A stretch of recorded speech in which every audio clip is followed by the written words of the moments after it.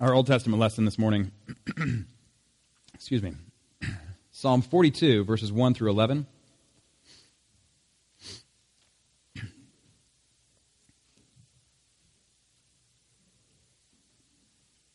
Should be found on page 879 in your pew Bibles.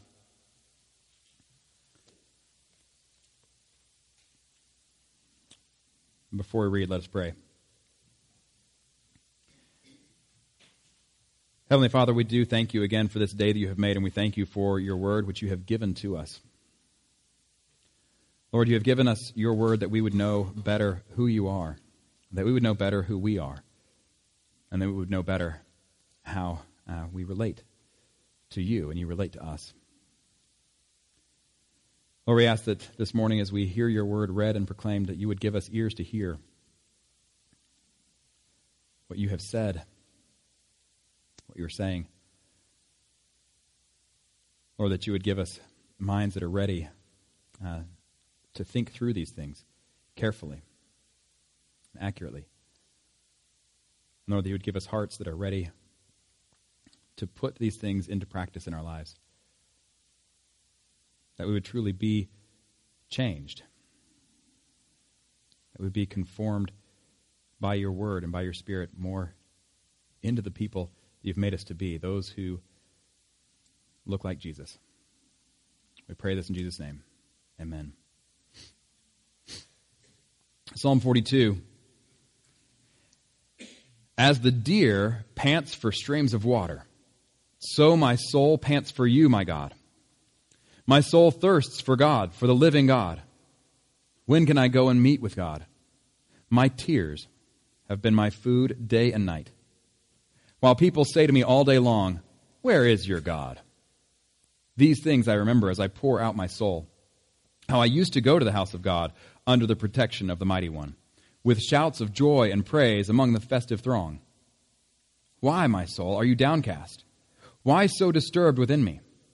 Put your hope in God, for I will yet praise him, my Savior and my God. My soul is downcast within me.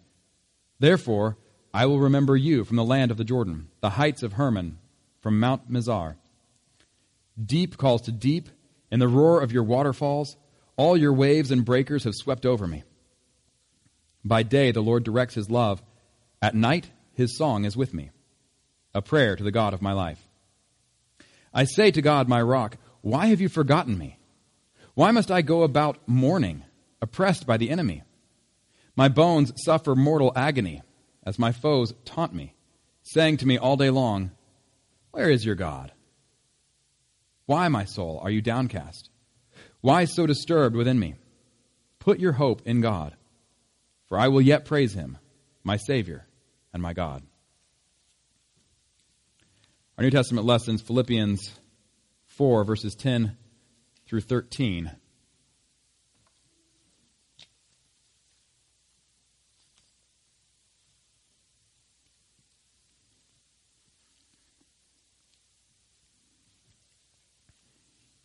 This is what was just referenced in the children's sermon.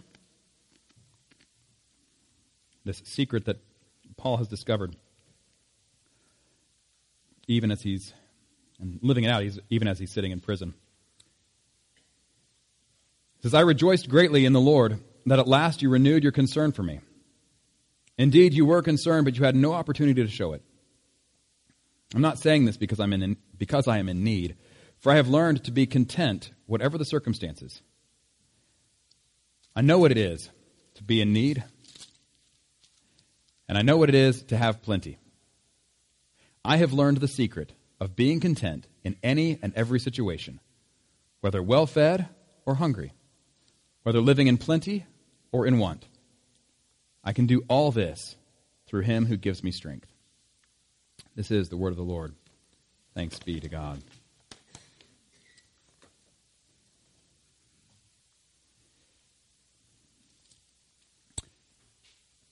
I don't know if anybody here has ever done any sort of Bible memory where you're memorizing Bible verses, maybe in a Sunday school class where you get a certain number of gold stars on the wall for every verse you memorize, or something like that. If that sounds familiar, I'm seeing kind of some smirks and nods. if you got to choose the verses, I suspect you chose based not on which verses were most meaningful to you, but just by sheer word count.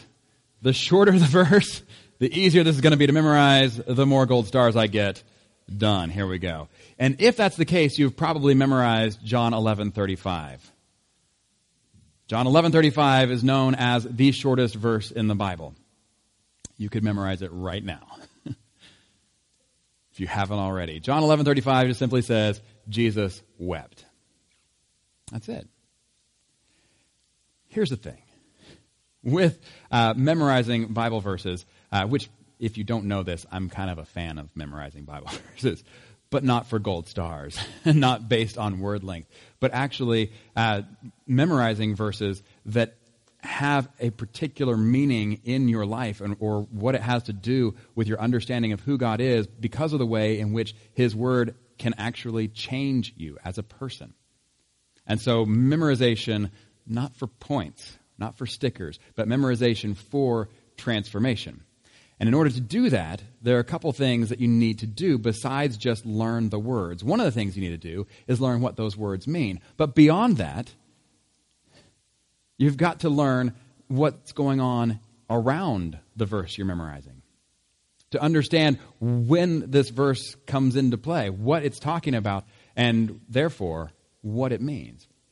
And we're going to do that with this verse. It's a very famous verse, Jesus wept, but we're going to look at the whole surrounding context. Where does this verse come in? What's going on? Why is Jesus weeping? And then what in the world does that have to do with us?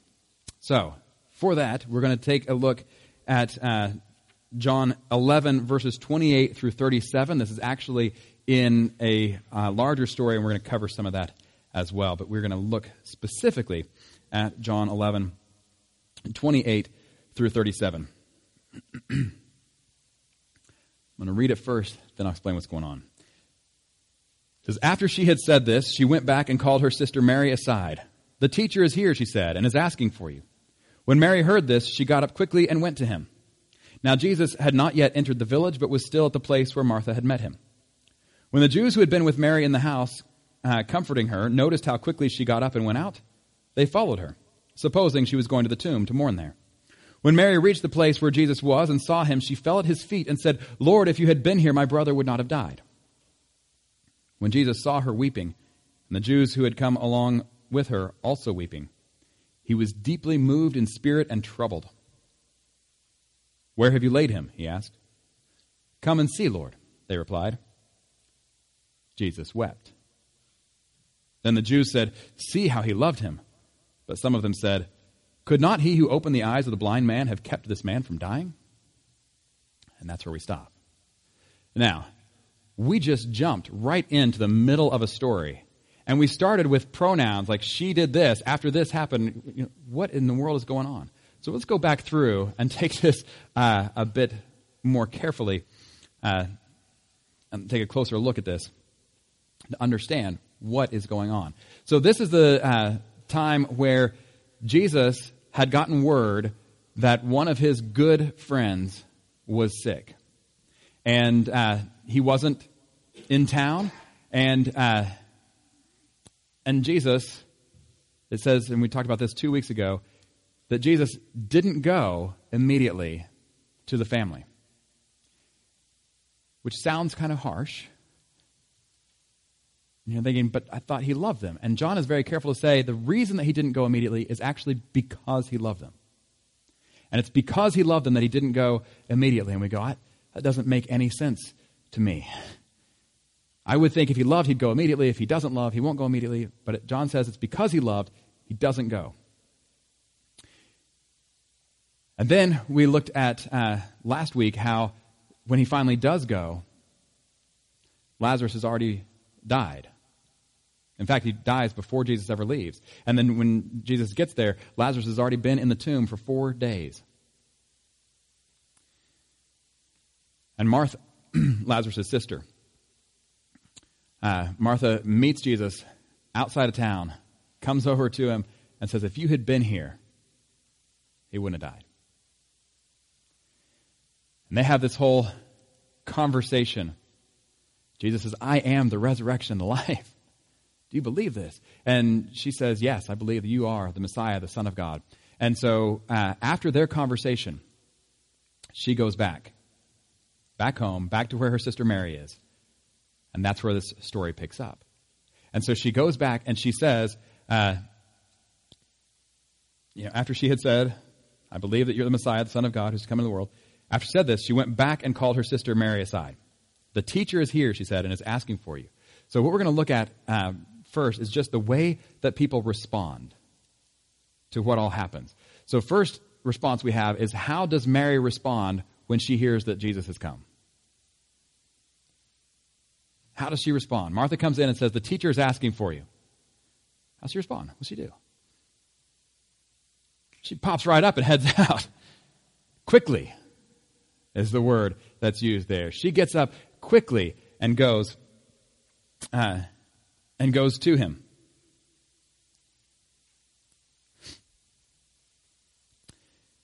He's still on the outside of the village,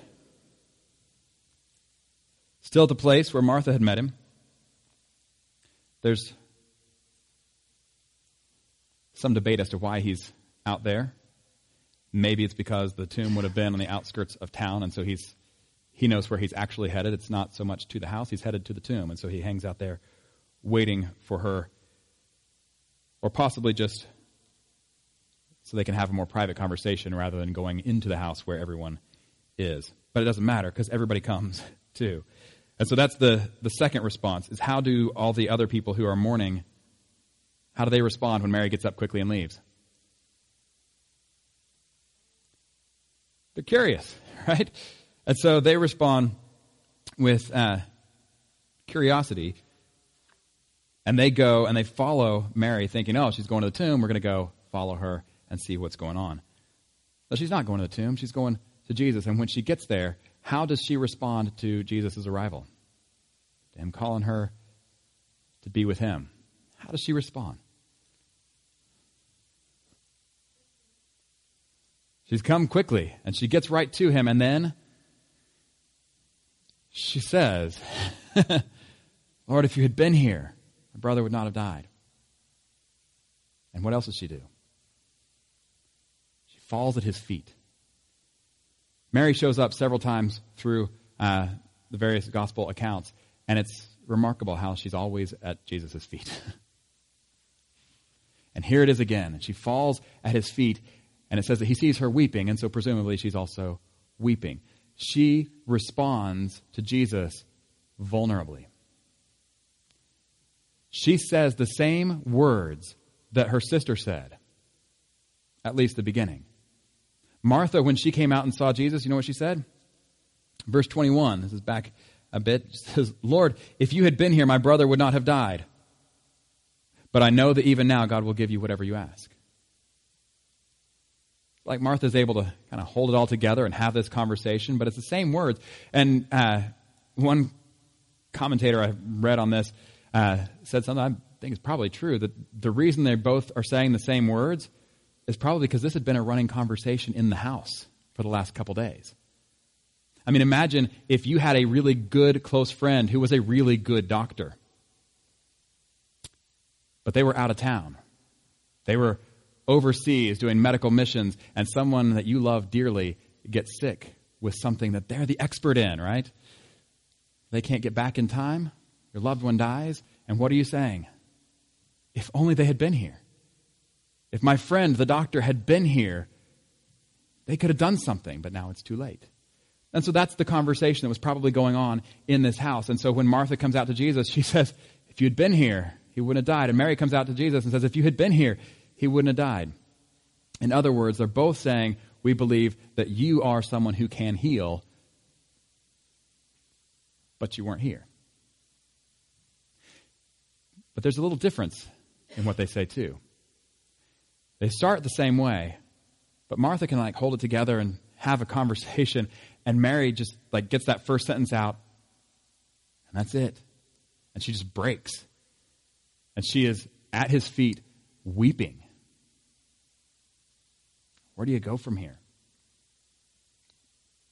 So she responds vulnerably. how does Jesus respond to her?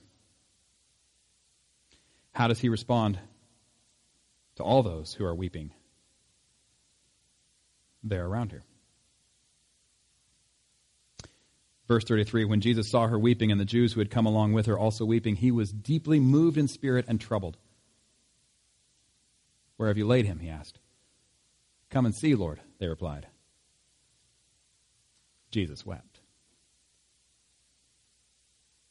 We talked last week about how imperfectly we do what Jesus does perfectly in meeting people where they are and helping them where they need to go.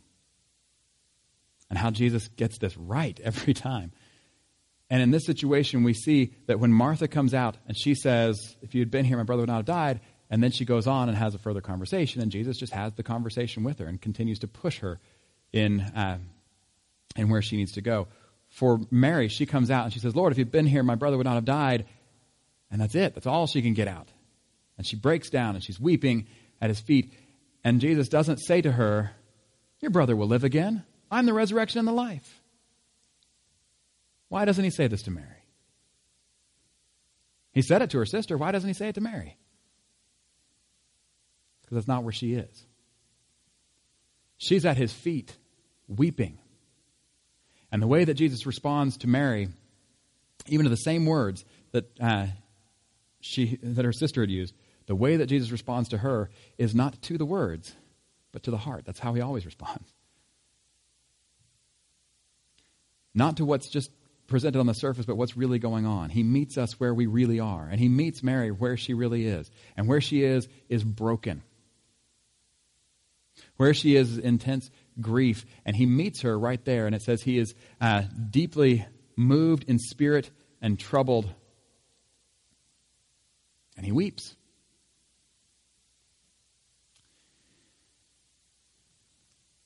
There is considerable debate of how this verse ought to be translated, where it says he's deeply moved in spirit and troubled.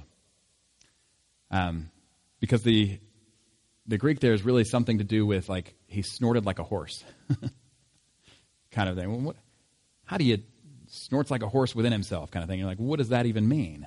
How do you put that in English in a way that makes sense? Well, here's one way to do it.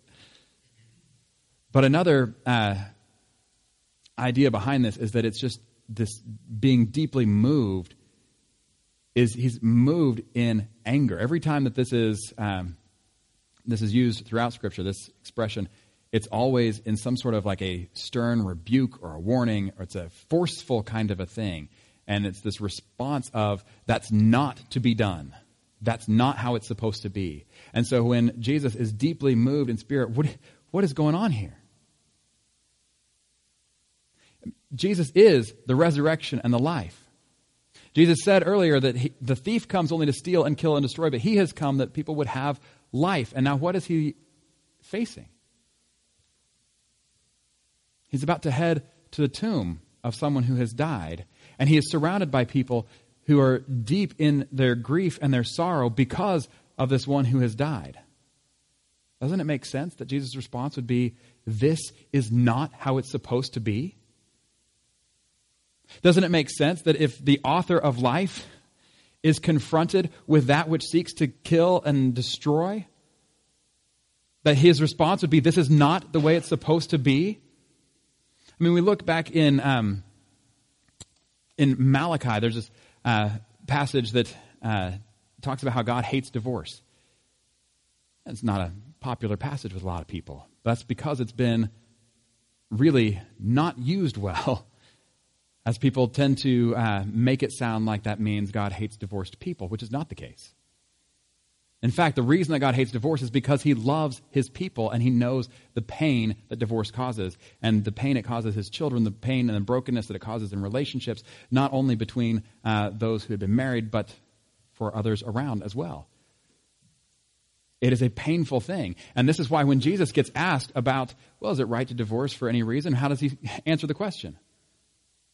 Well, it's been permitted because of hard hearts, but, he says, that's not the way it's supposed to be. That's not the way it was from the beginning. That the way it's supposed to be is people actually being united, the two becoming one. That's how it's supposed to be. And it's when that gets torn apart that causes pain, deep, deep pain. And that's why God hates that. It's because of his love for his children, how he wants good for them. And this is why you look at the way that God creates things in the beginning, Genesis 1. You see how everything is created. It's good, it's good, it's good. And then you move on and you get into chapter 3 and the sin comes in and there's brokenness throughout. And now death has come into the world. And it just messes everything up.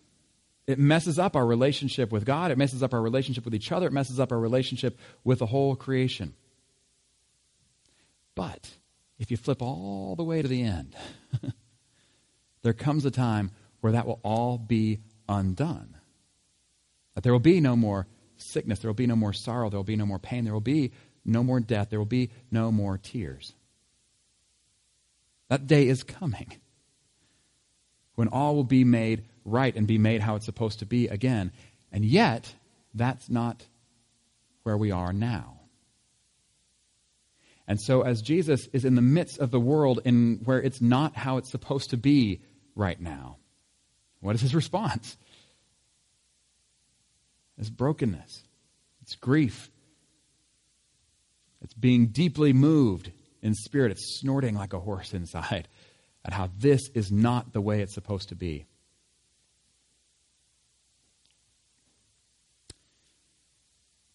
And he weeps.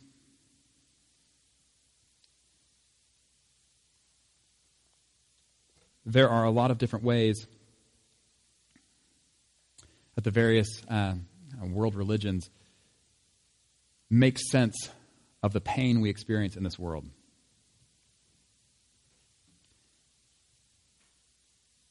But there's only one that talks about the God of the universe inhabiting this world and experiencing the pain himself in order to deal with it and do something about it.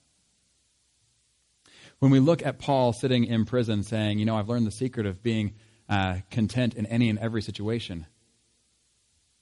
I can do all this through him who gives me strength. When he also says, don't worry about anything, but in everything, pray. With thanksgiving, present your request to God. And the peace of God, which transcends all understanding, will guard your hearts and your minds in Christ Jesus. When Paul is talking like this from prison, he's saying, don't worry. He's not saying, don't worry about this stuff. It's no big deal. He's not saying that at all. When he's saying, I've learned the secret of being content in any and every situation, he's not saying that stuff doesn't matter at all. What he's saying is, I have learned that there is a God who created all of this and who is not okay with things being not the way they're supposed to be. But he is a God who is not standing far off and going, well, that's a shame. But he is a God who has actually entered into the pain of humanity in order to do something about it. He is a God who comes near to his people and who cries with them because things are not the way they're supposed to be. Who enters into the brokenness of the world and lets the brokenness of this world break him in order that he can bring healing to the whole world, to our hearts and to our relationships, to ourselves and our Creator, ourselves and each other, ourselves and all creation. This is what we see at the end, but that's not where we are now. And so now we get to rejoice with each other as we see signs of this victory over sin and death. But we also are commanded to mourn with each other as we grieve the ways that we're not there yet. That there still is sin and sickness and death and pain and sorrow.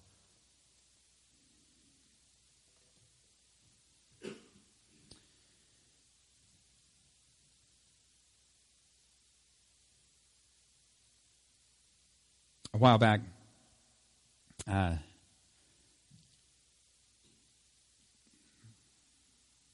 had this prayer that I I didn't want to be ruled by instinct. I didn't want to be like an animal where I just am following after desires. I pray, God, I want to be human, not animal, truly human. And what was weird is the response that I got, it came clear to me in my head, and it was not what I was expecting, but it was just this prepare to cry more. I was like, what does that mean? And then I read a passage like this, and it makes sense. Jesus is truly divine, but he's also truly human. And a lot of times what we try to do is only be partly human. And we try to remove ourselves from the pain and the brokenness because we don't want to get hurt. We don't like how that feels. We don't want to go there. But Jesus, in being truly human and showing us what that means to be truly human, he goes there. He allows the brokenness of the world to break his heart.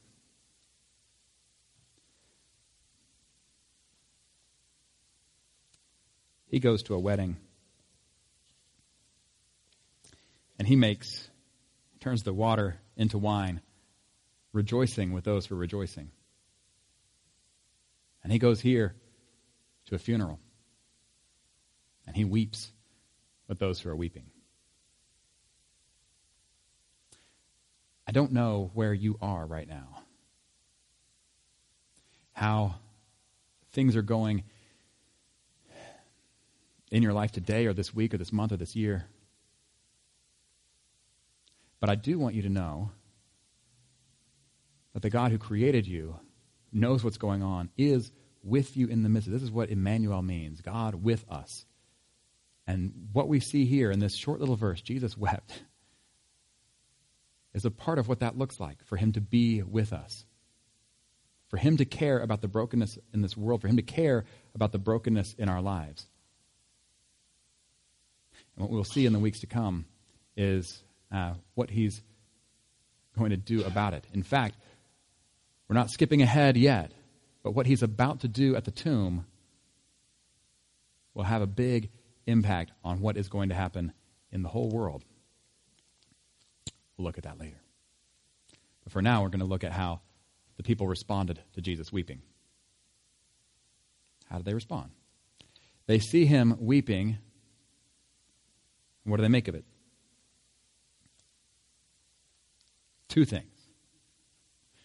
There's always multiple responses, aren't there?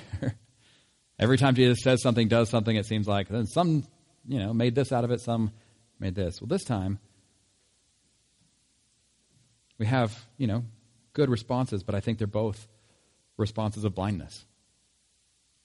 I don't think they truly understood what was going on here. And so they made sense of it best they could. Some said, see how he loved him. In other words, he's crying because Lazarus is dead and gone, never to be seen again. Is that why Jesus is crying? No. If you've read ahead, you know that's not why he's crying. And then some others said, could not he who opened the eyes of the blind man have kept this man from dying? And what are they still thinking? The same thing Martha was thinking. The same thing Mary was thinking. If he had been here, he could have done something, but now it's hopeless. Is that right? If you've read ahead, you know it's not hopeless. And that's where I want to leave us, is with two things to keep in mind. One is that whatever we're going through, he knows and he cares. And two, however bad things look from our perspective, if he's in it, it's never hopeless. Amen? Amen.